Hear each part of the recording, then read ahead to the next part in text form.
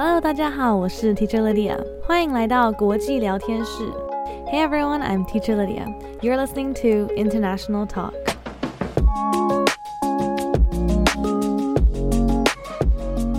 今天的来宾是 Ahmad， 因为有人说我们长得很像，所以我都会把他称为我弟弟。那我弟弟 Ahmad 呢，他是一位在英国长大的人，但是他父母是埃及人。今天我们会聊聊英国人的刻板印象，在两个不同文化长大的影响，还有小时候搬家的经验，最后会聊聊他来台湾的心得。Today's guest is Ahmad. Many people think that we look alike, so I started referring to him as my little brother. He's English with Egyptian parents. In today's conversation, we talk about English stereotypes, growing up with two opposite cultures, the influence of moving around as a child, and his experience in Taiwan. So without further ado, let's get started. Welcome, Ahmad. Thank you so much for coming today. Thank you. So why don't we start with telling everyone, where are you from? I'm from the UK, but my parents were born in Egypt. Interesting. We're going to dive into that a bit more later. And which countries have you lived in? I've lived in the UK, the UAE. I was in Beijing for a time, and now I'm in Taiwan. Exciting. So many different, very different actually, environments, I feel. Those are all very different parts of the world. The weather is totally different in all of them. Yeah, I'm not happy with the weather in Taiwan right now. It's horrid. It's the coldest May I've ever had. It is freezing. I'm still soaked now, Yeah. like from outside, and that's from running from the subway station to the studio. I got soaked just from going from my 7-Eleven into my Uber. Like it was like a one step, 2 steps maybe, and I still got soaked. Did you have an umbrella? I did, but like, you know that awkward moment you're like getting in the car and then it's like, do I open the umbrella? Do I close it? But I have to get in the car, but I have to close it. I don't want to bring the open umbrella into the taxi and then like him get mad at me. So I'm like, Yeah, and then this is the kind of rain where like it joins you in the yeah, I felt really bad because I was like, the seat is definitely wet. I was like, I'm sorry. Yeah. I tried. It's nasty weather. So Horrid. having lived in so many countries, what languages do you speak? I speak English natively. I've studied Chinese for God knows how long. So according to the Taiwanese government, I'm fluent. Do I feel that way? I'm not so sure. And I understand Egyptian Arabic fairly well. My grammar's not so great. And I studied French for a while, so I still understand it reading it and a bit listening. But I would say that's my weakest. I've heard your French. I mean, not that my French is great, but I've heard you speak French and it sounded like it's conversational. It was at one point. It's very rusty. I haven't spoken it in like 7 years. Oh, so okay. I've forgotten a lot. But I still understand it reading it. But I think that's because it's so close to English. Right. So. Do you speak Arabic with your parents? No, You not guys at all. speak English at home? Yeah. So how did you learn Arabic? I don't know, to be honest. I think I learned it from like overhearing my mum on the phone. But the weird thing is that I don't think I could understand it when I was living in the UAE because no one in the UAE actually speaks Arabic. But I seem to have learnt it after. But it was never really a conscious process, so I don't know You how. didn't take class or anything? I did, but that was for like the standard written, which is very different. It's kind of like speaking Cantonese and writing in Mandarin. The gap is quite big. Okay. So I can't really understand or remember anything from that period of time. Interesting. Okay. I've actually heard your Chinese, and I think your Chinese is really good. Thank you. How many years have you studied it, did you say? I think about 5 or 6 years in total because there were gaps here and there. Maybe 6 years now. I think that's pretty impressive then, because Chinese is a really hard thank you. language to like, I feel like Chinese has really good logic, so it's very easy to learn like basic sentences, but to be able to actually understand it properly and have like a proper conversation, I feel like in Chinese is really hard. Thank you. I mean, to be honest, there's like, till now, there's still times that people will say things to me and I'm like, I don't understand anything. But even I have that, and I'm supposedly. I mean, I couldn't really tell the difference between you and like someone who grew up here. Yeah, I mean, I still have moments where I'm like, did I understand that correctly? Is that word? Because I think, was it you who mentioned it earlier? Someone mentioned to me recently that learning Chinese is also about context. Yeah. And so sometimes it's like, if you miss one word or like a phrase, you're like, wait, the context could be different. And then you're like, wait, maybe the phrase I heard is wrong. And then. Yeah, sometimes I'm like, did I just hear it wrong or do I just not understand what they're talking? That was a problem I had for a long time. And then it took a while to figure out, no, I don't understand because what they're saying doesn't make sense. Or like they're making a joke and obviously I wouldn't understand. Right, jokes and slang as well. Oh yeah. Slang is really hard. Yeah, and there's all of that, like this like internet language that I don't understand any of. And I would love to in future, but that requires studying. They keep changing it. I know. Even my like Taiwanese friends, they're like, they'll say something and then half of us will be like, what's that? And they're like, oh, it's the latest slang you don't know. And we're like, no. I feel like, is it just because I don't know it, or does slang here move a lot faster than it does in the West? Perhaps I'm just not used to it. Maybe it moves faster here. I don't know. I feel like a lot more people are online here. True.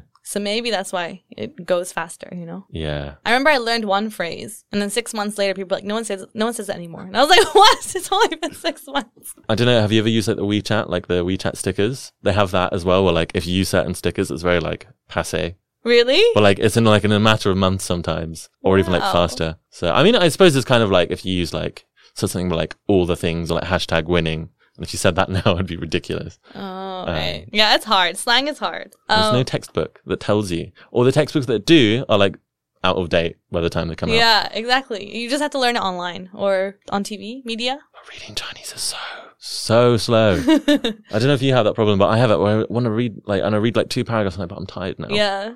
I think it's the same for anyone reading any new language. Like if you have Yeah. to read in a language that you're not familiar with, it just takes longer and it's just That more is true. tiring. Don't worry about it. Anyway, what did you study at university? I studied Chinese and international relations. Interesting. Also explains, I guess, your language skills and then also having gone to Beijing. So that was part of your degree? Yes. Or? Okay. That was in my second year. In your second year already, they send you to China? I think that's actually better, you know. Wow. Because end of the first year, we probably knew about 800 characters. That's not a lot. No. I mean, that's like a very good base, but in the second year, it was like a very intensive course. So I remember like calculating at some points, and I was like, wow, I speak Chinese only for at least 7 or 8 hours a day. And if you do that over a whole year, then it really makes it Chinese like rocket, Yeah. or any language really. So I think that's great. And I kind of don't understand why more unis don't do that in terms of like boosting your language ability. Because then in like third and fourth year, we could read like quite complex documents, like government documents that I'm not sure I would have had the time to have done if it was just in the space of a year when you're like, I need to make sure I get good grades and that kind of thing. Yeah, when it's more about the tests and not about the actual usage. That makes sense. My interviewees that I've had so far, whenever we talk about language learning, they always say like the ones who learned it really fast were thrown in the deep end. Oh my God. That is Beijing. That's exactly how I describe it. But I loved that. Yeah. That's I think why I enjoyed it so much. Yeah. But I think it also depends on your personality because some people, I feel like if you did That's that, true. they would panic. You're a fast swimmer, as they say. Yeah, I suppose so. I love being slightly uncomfortable because I find it just very challenging and interesting. If it's too similar to home, I'll just get bored. I mean, they do say discomfort is a sign of growth or something. Yes, but then there is a balance and there's a fine line, and I cannot figure out where it is. I don't think anyone can, and it's different for everyone. Yeah, that's true. If I think of my classmates, some people absolutely loved just China, and then some people that came up were like, "That was nice," but that was enough for me. Yeah. But I'm definitely the category of I love that. I'm so ready for more. Is that what brought you to Taiwan? Yes. I had a great time. And then when I was in Beijing, like I met loads of like English people as well. And they were like, oh my God, like I was in Taipei and I had such a great time. You have to go. And I was like, oh, like I've spent so much time in the mainland, but I don't know anything about Taiwan. Might as well make sense. And so I came in 2019 on holiday and I was like, it's nice, but I can tell that there is something I don't understand. Everyone was always like, it's great. And I was like, I mean, I can see why it's nice, but I don't think I've seen the Taiwan that they're loving yet. Now that I've lived here, now I do. But I think it's just because the pace of life is a lot slower here. Whereas Beijing is just insane. Right. And so now that you're here, what do you like to do in your free time? So you study Chinese, right? So you take classes. Aside from your classes, what do you like to do in your free time? I love traveling a lot. I've noticed from your Instagram. I mean, why not? It's great. Yeah, I really love traveling. I love quite into film photography as well. Yeah, I spend all of my money on maybe like buying film and cameras because they break. So I'm hoping to also go into media as well. Or I say hoping to go into, I already have a lot of media experience. And at the moment, I'm also working on a lot of stuff. So everything I've done has always been broadcast. And at the moment, I'm trying to venture into like writing stuff. Which, different platform of media.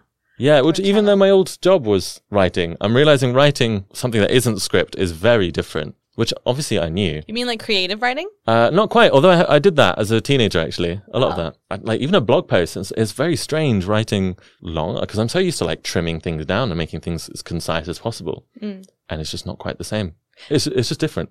So to explain to everyone, in the past, what you worked for a news company. So I worked as a freelance producer for a major news organization in the UK. And basically my job was find the clips that I'm going to use and work with the reporter and make sure it all gets out on air. And a lot of that did involve writing scripts. So not what the reporter would say, but what the presenters would say. So whether that's kind of like the bit just before their report and making sure it all flows nicely, or just if it's like a 20-second story on, oh, and there's this new thing that says X, Y, and Z. And then it's like, this study shows that cumin is great at treating cancer and arthritis or something like that. Right. And that's the kind of thing I would do. I feel like that's why probably because now when you first are writing now, you're talking about writing for someone to read. But before you were doing writing for someone to say. Yeah. And that's a very different format. Oh, totally. So when I write now, I'm like, this is like too simple. I hate it when you read something that's like, this is too dense or you're just trying to show off. But it is different. And I feel interested and a bit like, why didn't I expect more of this? I knew that this would be different, but I didn't, you know, when you do things and you don't realize how different it is. That's an exciting new challenge. Oh, absolutely. Really exciting. A little terrifying. But you know what? There is nothing better than being thrown off into the deep end. So here's hoping. 首先第一个问题是你来自哪里？阿嬷说她是英国人，然后她父母是埃及人。晚一点我们会再聊聊这个对她的影响。接着我问她住过哪些国家，她回答英国、UAE、阿拉伯联合大公国、北京，然后最近就是台湾。我说感觉她这几个地方都非常不一样。他说气候差很多，我说对，而且台湾最近的天气真的让我很失望。我第一次遇到这么冷的5月，而且雨下不停，才走几步就已经淋雨了，真的很烦。接着我问他会几种语言，他说英文算是他的母语，然后他已经学了很多年的中文。他其实有考过一个中文测试，代表他的中文是流利的 fluent， 但他自己觉得还是会卡卡的。另外他也会基本的阿拉伯文，也会一点法文。我问他跟他爸妈是用什么语言沟通，他说英文。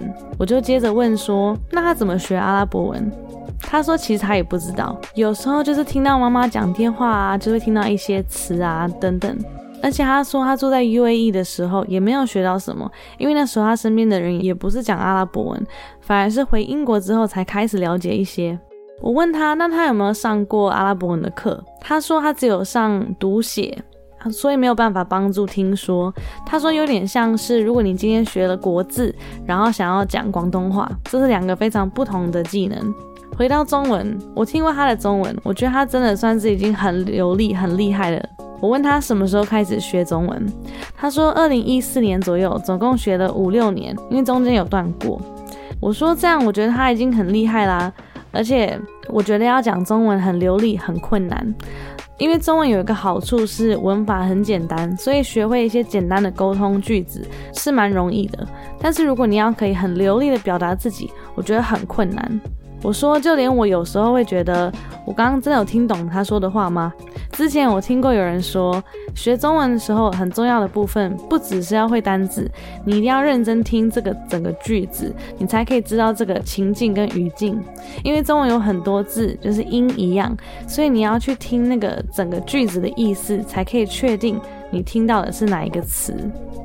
他说对，一开始他会不确定他是不是听错，还是他只是听不懂，还是他们讲的是笑话或是流行语。我说流行语真的很难学，因为我觉得网络世界变得很快，连我都跟不上现在的流行语。他说对，而且没有一个课本。我说只能在网络上学。阿嬷说她读中文的速度很慢，所以如果要她就是上网去读一些文章啊或是留言等等，她会觉得读完一点点她就很累。我说只要你读的不是自己的语言，其实我觉得都很容易这样，连我读中文也都会觉得特别辛苦。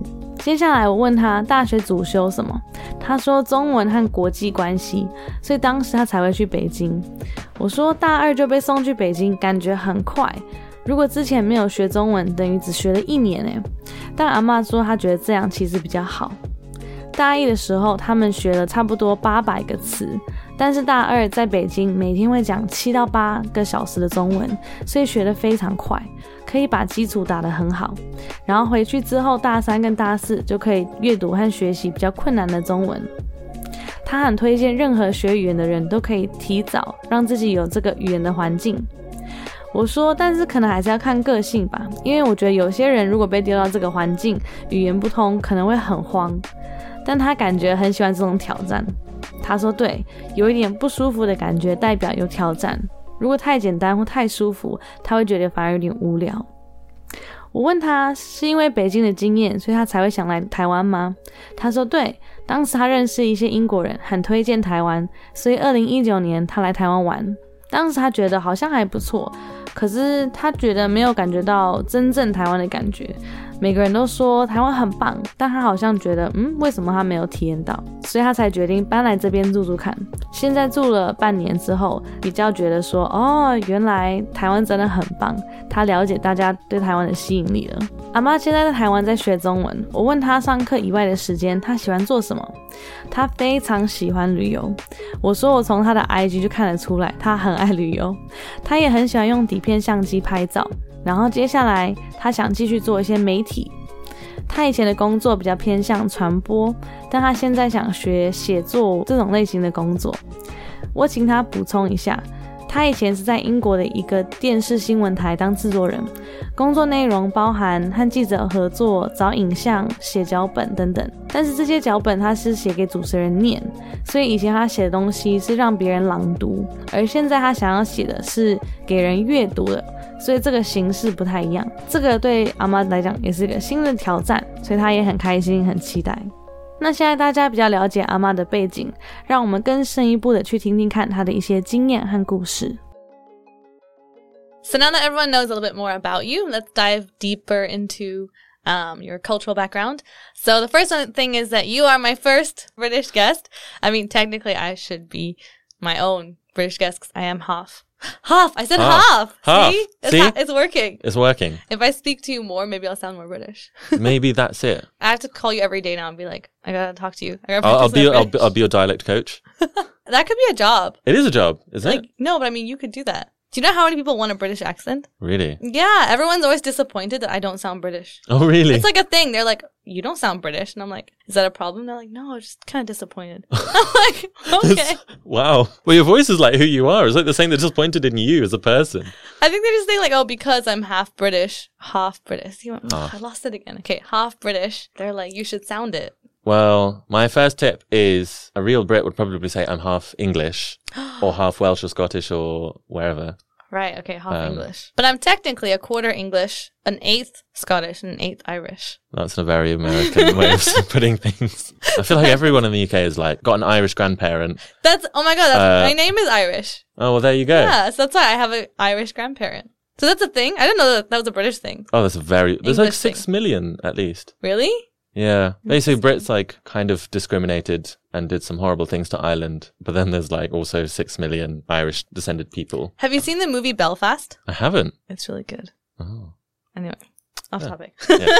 Anyway. So, which British stereotypes are true and which ones are untrue? Which ones have you heard actually? Well, there's a stereotype amongst Europeans especially that Brits, they like to go to the beach in Southern Europe and then burn themselves to a crisp. So you'll often see Brits on a plane, very, very red, and they'll be very, very pleased about it. That's very, very true. I would say we probably come across as quite polite and a bit indirect. We kind of think of ourselves as quite awkward. We do drink a lot of tea. Fish and chips is a thing. I'm not a huge fan, personally. But that's quite often, you often see that in canteens on a Friday, so that's a thing. Is our food rubbish? Oh yeah, that's a common one. No. I mean, there's good stuff and there's bad stuff, you know. There's like shepherd's pie is great. Shepherd's or cottage pie. Exactly. Bangers and mash. See, I don't like sausage, so I don't eat sausages. Right, that's fair. Yorkshire puddings. Yeah. I love Yorkshire puddings with mashed potatoes and gravy. Yes, the gravy is the essential bit. There's a name for it, right? Where you have like the big Yorkshire pudding and then you have what is it called? They start something frog, something toad. Toad in the hole? Is that what I don't remember. I think so. I didn't really grow up eating a lot of British food. So a lot of these things, like, people will ask me about, and I'm like, I have no idea myself. Right, because at home, you probably did your parents cook, like, Egyptian food, or? I guess it would count as such. It wasn't, like, very, very Egyptian, but it was more leaning in that direction, I suppose. It was more just kind of... I guess, actually, on second thought, I always never used to think about it, but I suppose it is more Egyptian, really. It's just not maybe as, like, oily, or as, like, ghee heavy as more traditional Egyptian food. But yeah, I guess so. Or just like a lot of pasta, actually. An unbelievable amount of pasta. Really? But that's still like an Egyptian thing. There's like a way that they do it that I've never eaten it. It's like, because there used to be a big Italian community in Egypt. And there was a lot of words in Egyptian dialects that comes from French and Italian. And I know there were loads of Italians and Greeks in Egypt until I think the 50s. And then political reasons, they got pushed out, essentially. Interesting. I don't really know much about that, except that they used to be there. So it affected the cuisine a little bit. Yeah, definitely. I think even like the British Empire, because there's a famous dish called kushari, which is basically rice, pasta, beans, like kind of spicy tomatoey garlic sauce, and then topped with like kind of blackened onions. I can't remember if there's any more, but like that's the base. And apparently that actually comes from some kind of Indian cuisine, and it came through like the British Empire because Egypt used to be part of the empire at one point. Yeah, and I think there's a few other things as well. Cool. Did you ever eat beans on toast? No, I don't get it. I love beans on toast. Really? Yeah. I remember when I moved to the UK, I was like, what is this strange thing that everyone thinks I'm so weird when I talk about it, but I love it. I think it's weird. And then again, I think for me, it's also a nostalgic thing because my grandma used to make it, you know? So like, it's one of those things where whenever I went to grandma's house, it would be like, do you want some beans on toast, love? And I'm like, yeah, you know. I guess food is emotional, so. Yeah. And so now whenever I have it, I just feel like it just tastes like home. Yeah. But people look at me weirdly. They're like, why? Why would you put beans on your bread and just eat it like that? Yeah, I don't quite get it. But then I guess I have the same kind of thing when I eat like Egyptian or like Arabic food in general. That I totally know what you mean. It makes you feel good. Yeah. It feels like home. It's comfortable. It's good for comfort eating. That's why the phrase comes from, I suppose. Oh, yeah. Because you eat for comfort. That's true. And you eat foods that remind you of home or what you used to eat when you're young. Wait, so are there any stereotypes that are untrue? Because those are all true, you said. Yeah, so those are all true. I don't know which ones aren't true. It's hard to know what people think of us. I'm trying to think what I usually hear. I usually hear things like, do we wave to the Queen every day or something like that? Oh, yeah, there's a lot of stuff where people are like really interested. Most people don't care that much. Yeah. Or they're like, I would be a Republican, but the Queen's all right. Yeah. I feel like people don't really hate her. Although then again, after everything that happened with Harry, I feel like things changed a bit. Before that, I feel like everyone was very neutral towards her. How I personally see it is that the Queen is like the one person that nobody disrespects, really, because at the end of the day, she's an old woman and no one can deny that she has a lot of experience. Yeah. Even though she was kind of born into the position. I wouldn't say she doesn't know what she's doing. Right. And she doesn't particularly meddle as well. So I feel like a lot of people are perfectly happy to keep her around, really. Right. There are like some people that really overly love the Queen. Oh, yeah. I used to love her. A lot of people, and I'm in that camp, that think that those kind of people are really weird. I used to love her, but I think that's just one of those things where it's like, it made me feel British. I suppose, yeah. You know? And I suppose outside the country, she's a very British symbol. Even for us, I suppose, she kind of is. But I think most people think that we think about the Queen a lot, and we really don't. Yeah, exactly. Like, she doesn't do... She that just much. kind of... No, she doesn't. She just walks around. Like, even Prince Philip joked about it. And he's like the world's... I can't remember what he said. Something like the world's most famous ribbon cutter or something. Like, he's very self-aware. Yeah. He was very aware of... That's what he does. Yeah. I guess they do stuff for charity and diplomacy and tourism. She's just a symbol. Yeah, I think she's a symbol of tourism, kind of. Yeah. They didn't do much, really. So you mentioned that you lived in the UAE. Mm-hmm. How old were you when you moved? I was just about to turn 3. Oh, okay. So really young. Yeah. What do you remember about your time there? I remember that I loved it. I remember it was very hot. Proper desert. It's a lot hotter than Egypt, even though they're both desert countries. Yeah, I went to a British school. So a lot of the stuff that I learned was like kind of the same. British teachers and I just really liked it kind of, and everyone was really nice, and I don't know, they were just very rosy memories for me. It just kind of sucked that there wasn't really like any nature that you could look at. I couldn't complain because I had a great time otherwise. But then I was also 7 when I left. So. When everything's still fun and... Yeah, exactly. know. How old were you when you moved back to England? 7.5. So end of 2004. What was it like moving back, having been away? Did you feel different, or did it feel like coming home? I actually didn't really remember leaving. So for me, it was always kind of, I'm from, like, quote unquote, from this place, but I have never really lived there. Like, when I was younger, when I was a child, I used to think the entirety of England was called London. And I remember like meeting some people like at the swimming pool once in Abu Dhabi, and they were telling me that they were from Wales, and they kept mispronouncing it as wheels. So at the time I felt very British, but honestly, I didn't probably know I mean, I had a British passport, but I didn't really know very much, to be honest. I think. Didn't feel very English or British? I mean, I suppose I felt more British than Egyptian at the time, but it would be strange. I don't know, children don't really tend to have like self-identity. That's true. We don't think about it that much. Yeah, that's true. Yeah. And then, so going back to England, was there a lot to adjust to? Oh, yeah, there was a lot. So I used to come like every summer. I used to go every summer back to the UK. It kind of did feel quite familiar. And I was like, oh, it's just this place. And I always love coming back to this place. But I remember kind of, and even at the time, I remember thinking there's a very big difference between visiting and actually living there. And I found out that British children in the UAE are very different from British children in the UK. For one, they're a lot less nice in the UK.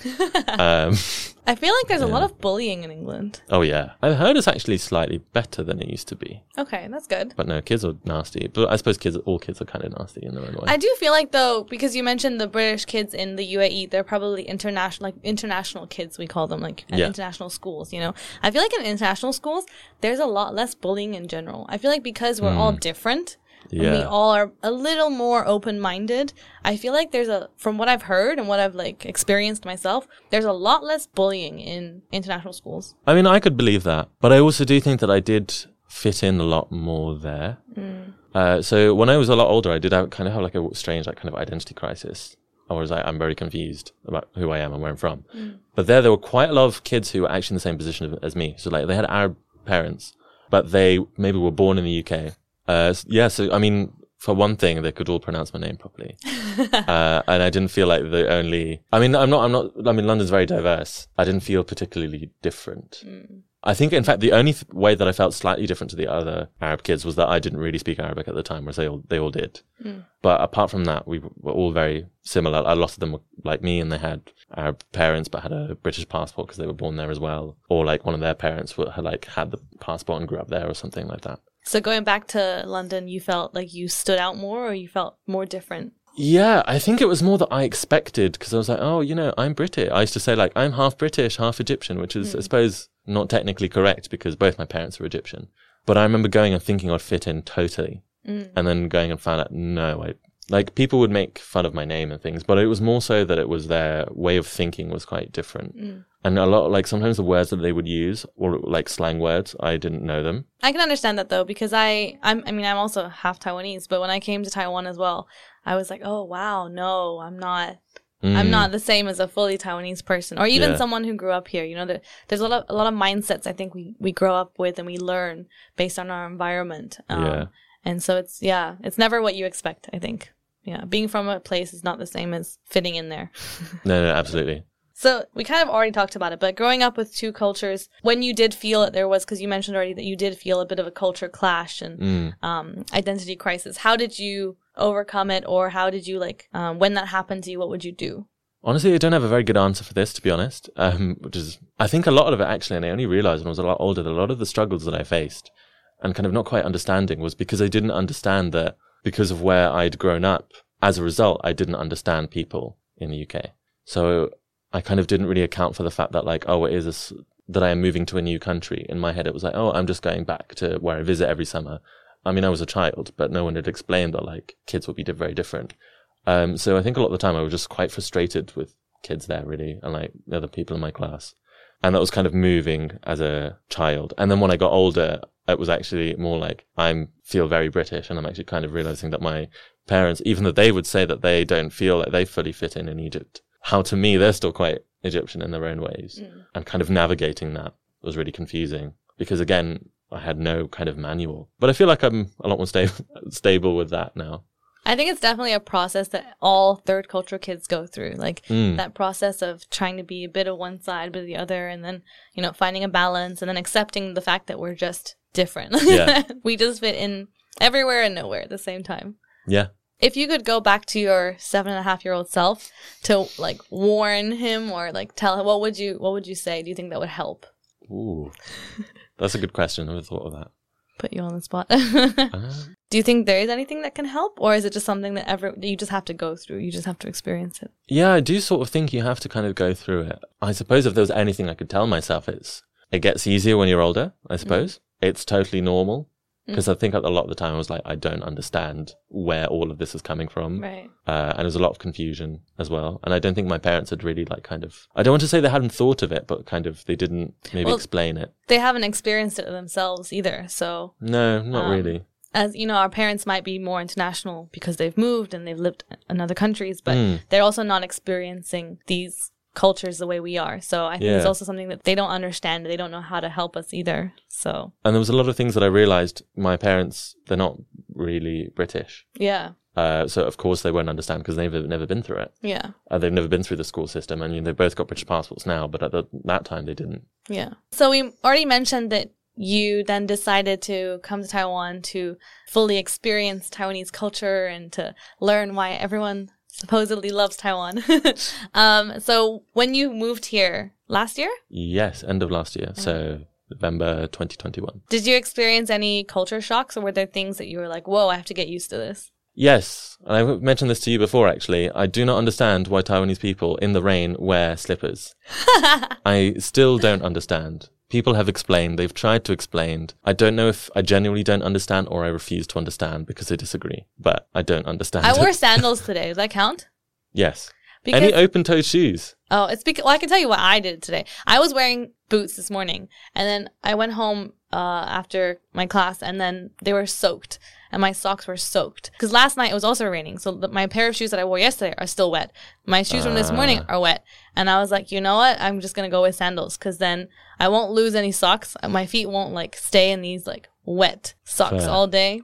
And my sandals will dry faster, so I can wear something tomorrow. Fair. Okay. Have I persuaded you? Not quite. No, the drying... Argument? Yeah, the drying argument is a new one. What did you hear before? It wasn't even a proper explanation. It's just like, why wouldn't you? It's raining. You don't want to ruin your shoes. But for me, it's like, but the whole point is that they're there to protect your feet. I feel like that's a kind of a Taiwanese thing, though. Whenever you ask Taiwanese people about Taiwanese habits, they don't know where they come from. So they'll just be like, of course, why else? Like, what else is, you know? They don't always realize that this is a Taiwanese thing, or like, they don't realize that there are other ways that other people do them. So they've never thought about it, you know? They've never been like, oh, why do we do that? I would agree with that, but I would say that's kind of more of a human thing in general, because I'm sure there's a lot of things people ask me and I'm like, I've never thought of that. That's a good point. But I suppose that's weird. I guess it's just if you have less multicultural interactions, you don't notice that these things are a cultural thing. Or maybe it just doesn't rain as much as it does in Taiwan. It rains a lot in England too. Honestly, London doesn't that much. I mean, I went to uni in Leeds and Leeds rained a lot. But I feel like Taiwan, or at least this year, seems to rain even more. Yeah, I honestly don't know what's going on in Taiwan this year, but it is driving me crazy. Climate change, probably. Probably. Blame everything on climate change. Whether it's too cold or too hot. You know what? Unfortunately, it probably is, and I hate it. I know. Nothing we can do about it. My final two questions that I ask all my interviewees. The first one is, what would be your tip for someone who's learning a new language? So especially, I feel like you mastered Chinese really well.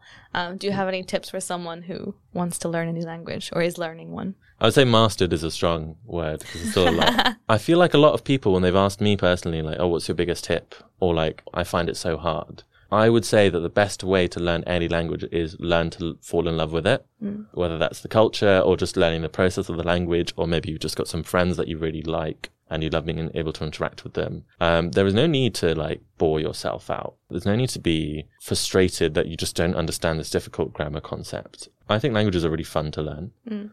And I, through the process of studying Chinese, have learned so much about myself, so much about East Asia, and just I've had all sorts of bizarre, really fun and interesting experiences I would have never have had if I'd not learned Chinese. So I would say just learn to fall in love with the language and learn to fall in love with the process and make sure that you're not being boring. There's no need to do anything in a boring way. Have fun. I really like that. I like the phrase as well, like learn to fall in love with the language. Because, yeah, I think you're right. We learn a language for a reason, right? We're not learning it for the sake of learning it. Or hopefully not. Hopefully you're not just learning it for your CV, but you're learning it because you actually want to do something with it. And if you have that goal in mind and, you know, then you're more passionate about it. Absolutely. And like studies say that like the best way to learn a language is if you're exposed to it all the time. And it's not like maths where you can just grasp a concept and then you pretty much know it. Or I don't know, like in learning like the Krebs cycle in biology or something like that. Like you need to also keep reinforcing it anyway, no matter what you do. So like if you hate it, then you are going to forget it. Yeah. But if you love it, then you're probably going to make it part of your life and then it will be a lot harder to forget. Yeah, I agree. That's really good advice. And the last one is, I've rephrased it, but if you had one message to share with the audience, what would it be?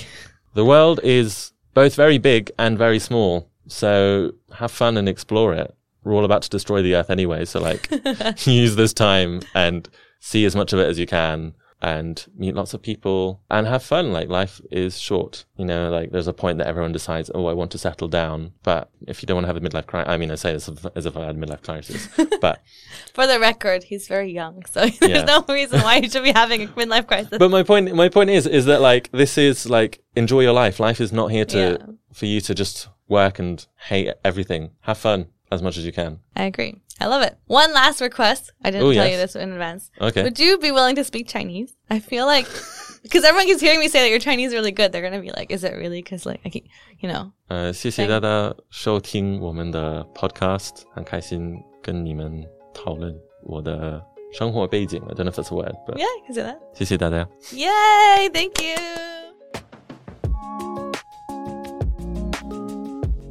阿妈是我的第一位来自英国的来宾，虽然我也是一半的英国人，但是因为我的腔调很美式，所以不太算。但是我发现我在跟阿嬷讲话的时候，我的腔调竟然会变成比较英式，像我就会说 half， 原本我会说 half， 就是美式是 half， 然后英式就是 half， 然后跟他讲一讲，就瞬间变成了英式。补充一下，我最近很想要把我的腔调变回英式腔，所以我就跟阿嬷说，她可以成为我的口条教练。我说她可以把这当一个副业，因为其实很多人想学英式腔，很多人知道我是英国人，听到我讲话的时候就有点失望，他们就会说，为什么你讲话不像英国人？他说，首先第一步是我要说自己是一半 English， 不是 British。我说，但其实我也有苏格兰和爱尔兰血统。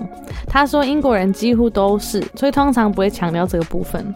拉回正题，因为阿妈是我的第一个来自英国的来宾，我想问他有哪一些英国人的刻板印象是正确的，哪些是假的。他说，欧洲人很喜欢取笑英国人，很喜欢晒太阳，可是又很容易晒伤，然后整个人就会变得红红的。他说，但其实这个是真的。也有很多人说英国人比较有礼貌，然后讲话比较不直接。他说这也是真的，但是英国人反而只会觉得自己很尴尬很笨拙。他说英国人真的很爱喝茶，然后真的会吃炸鱼薯条。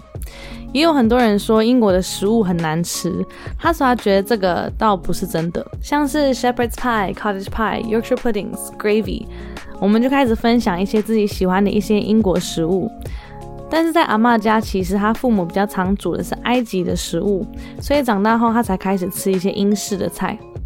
阿嬷说埃及以前有很多欧洲人，包含意大利人，所以有一些菜有点融合东方和西方的菜。我个人很喜欢的一个英国菜是 beans on toast， 就是番茄鹰嘴豆配吐司。他说他觉得这个很奇怪，而且我身边的人听到都会觉得很奇怪，但我真的很爱。不过我后来想想，我觉得是一种怀旧的感觉，因为以前我奶奶会做这个给我吃，所以我觉得食物其实很常会让人想到一些回忆。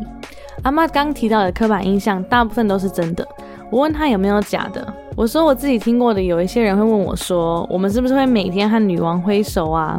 她说对，很多人觉得英国人超崇拜女王，但其实我们很多人对她就是蛮平淡的，就是没有到非常爱也没有讨厌，就是觉得她就在那边。阿嬷觉得大部分的人蛮尊敬她，毕竟她活了那么久，也是有一定的知识，也不太干扰大家，但是也有一些人真的非常爱她。我说我以前也很喜欢他，但我觉得一部分也是因为我觉得爱他才代表我是英国人。阿嬷说毕竟他的确是一个国际的英国象征，很多人觉得我们很常想起他，但其实也还好。前面阿嬷有提到他小时候搬去 UAE， 我问他那时候几岁，然后对于住那边有什么感觉。他说当时才3岁，他记得他很喜欢那边的生活，虽然天气很热，他在那边上的是英国学校，所以老师很多都是英国人，内容跟他原本读的很像，所以没有觉得改变很多。他在那里的回忆都是开心的，不过离开的时候他才7岁，所以他觉得也许也是因为小时候生活比较单纯好玩，所以觉得那边很快乐。我问他经历了4年之后搬回英国是什么样的感觉，他说那时候每年暑假还是会回英国，所以他觉得这个地方很熟悉，可是拜访跟真的住在这边是2回事。他发现国际学校的英国小孩和在英国当地的学校的小孩其实差很多。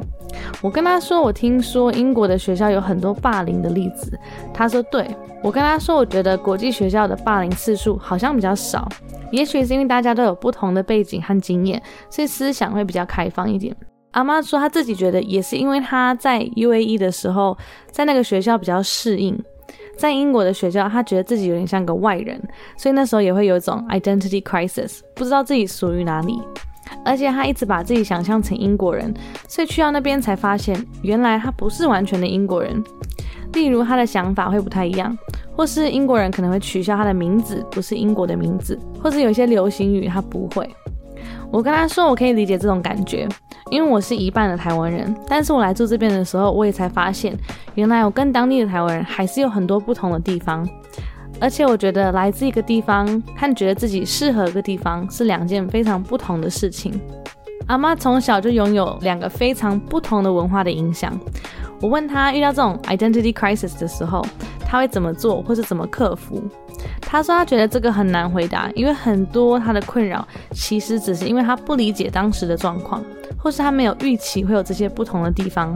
长大的时候，她慢慢开始摸索她哪里像英国人，哪里不像英国人，然后了解之后再渐渐的去接受。因为没有一个说明书可以一步一步教她怎么看待自己，所以只能跌跌撞撞的去探索。我说这是一个第3文化儿童必经的路程，去理解两边的文化，然后找到一个中间点，也接受自己就是跟别人不同，而这没有不好。我问他如果现在可以和7岁的自己说说话，他会想说什么？他说他会告诉自己长大后会比较容易接受，而且这是很正常很常见的过程，不要担心。他也有提到他当时来台湾除了因为想学中文，也是因为他想知道为什么大家这么爱台湾。我问他去年搬来的时候有没有什么不习惯的地方，他说有一件事情一直很困扰他，为什么下雨天台湾人要穿凉鞋或拖鞋。我跟他说今天下雨我也有穿凉鞋，我解释是因为这几天一直下雨，然后每一次下雨我的袜子跟鞋子都会湿掉，然后隔天都还没干，所以后来我就觉得很烦，干脆穿凉鞋，脚干得比较快，鞋子也干得比较快。他说原来他之前听到的理由都是为了保护鞋子，但他觉得很奇怪，因为鞋子的用处不就是保护脚吗？为什么我们要保护鞋子？我跟他说我觉得台湾人很常被问到为什么自己有一个习惯的时候很难解释为什么，因为对他们来说这就是一个从小的习惯，他们也没有想过其他的方法或是为什么他们要这样做。阿嬷说她觉得所有人都是这样，对于自己的习惯的来源都很不熟悉，除非自己有比较国际化的环境才会去比较一些事情，才会发现自己哪些习惯来自文化。但是听完我的解说，他有稍微接受下雨天穿凉鞋这件事情。来到了结尾，要问阿嬷我问每一个来宾的问题，第一个就是对于想学一个新的语言的人有没有哪些建议。他觉得最大的建议就是要学习爱上这个语言，无论是爱上这个文化或是有会这个语言的朋友。如果你觉得这个语言很无聊，你会没有动力。他说学中文的过程中，他也学到了很多关于他自己，还有去到了很多亚洲的国家，也体验到了很多很棒的经验，都是因为他学中文，所以爱上语言和学语言的过程。他也提醒大家说，学语言真的是一个过程，你会了之后如果不用它还是会忘记，所以还是要常用。如果你很讨厌学习这个过程，你就会不想练习，久了你就会忘掉。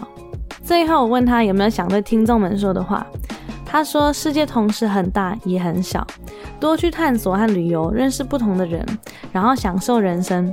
人生很短，要好好的去把握。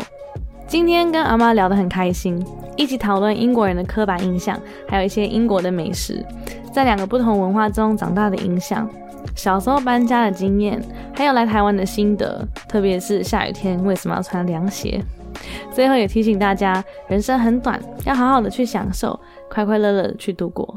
如果你也喜欢这个音频，请记得帮我们打5颗星，也可以在 IG 帮我们分享，记得 tag 我，让我看见 Teacher Lydia Languages。It was great talking to Ahmad today, discussing English stereotypes and English food, growing up with 2 opposite cultures, the influences of moving around as a child, and his experience in Taiwan, and why we wear flip-flops in the rain.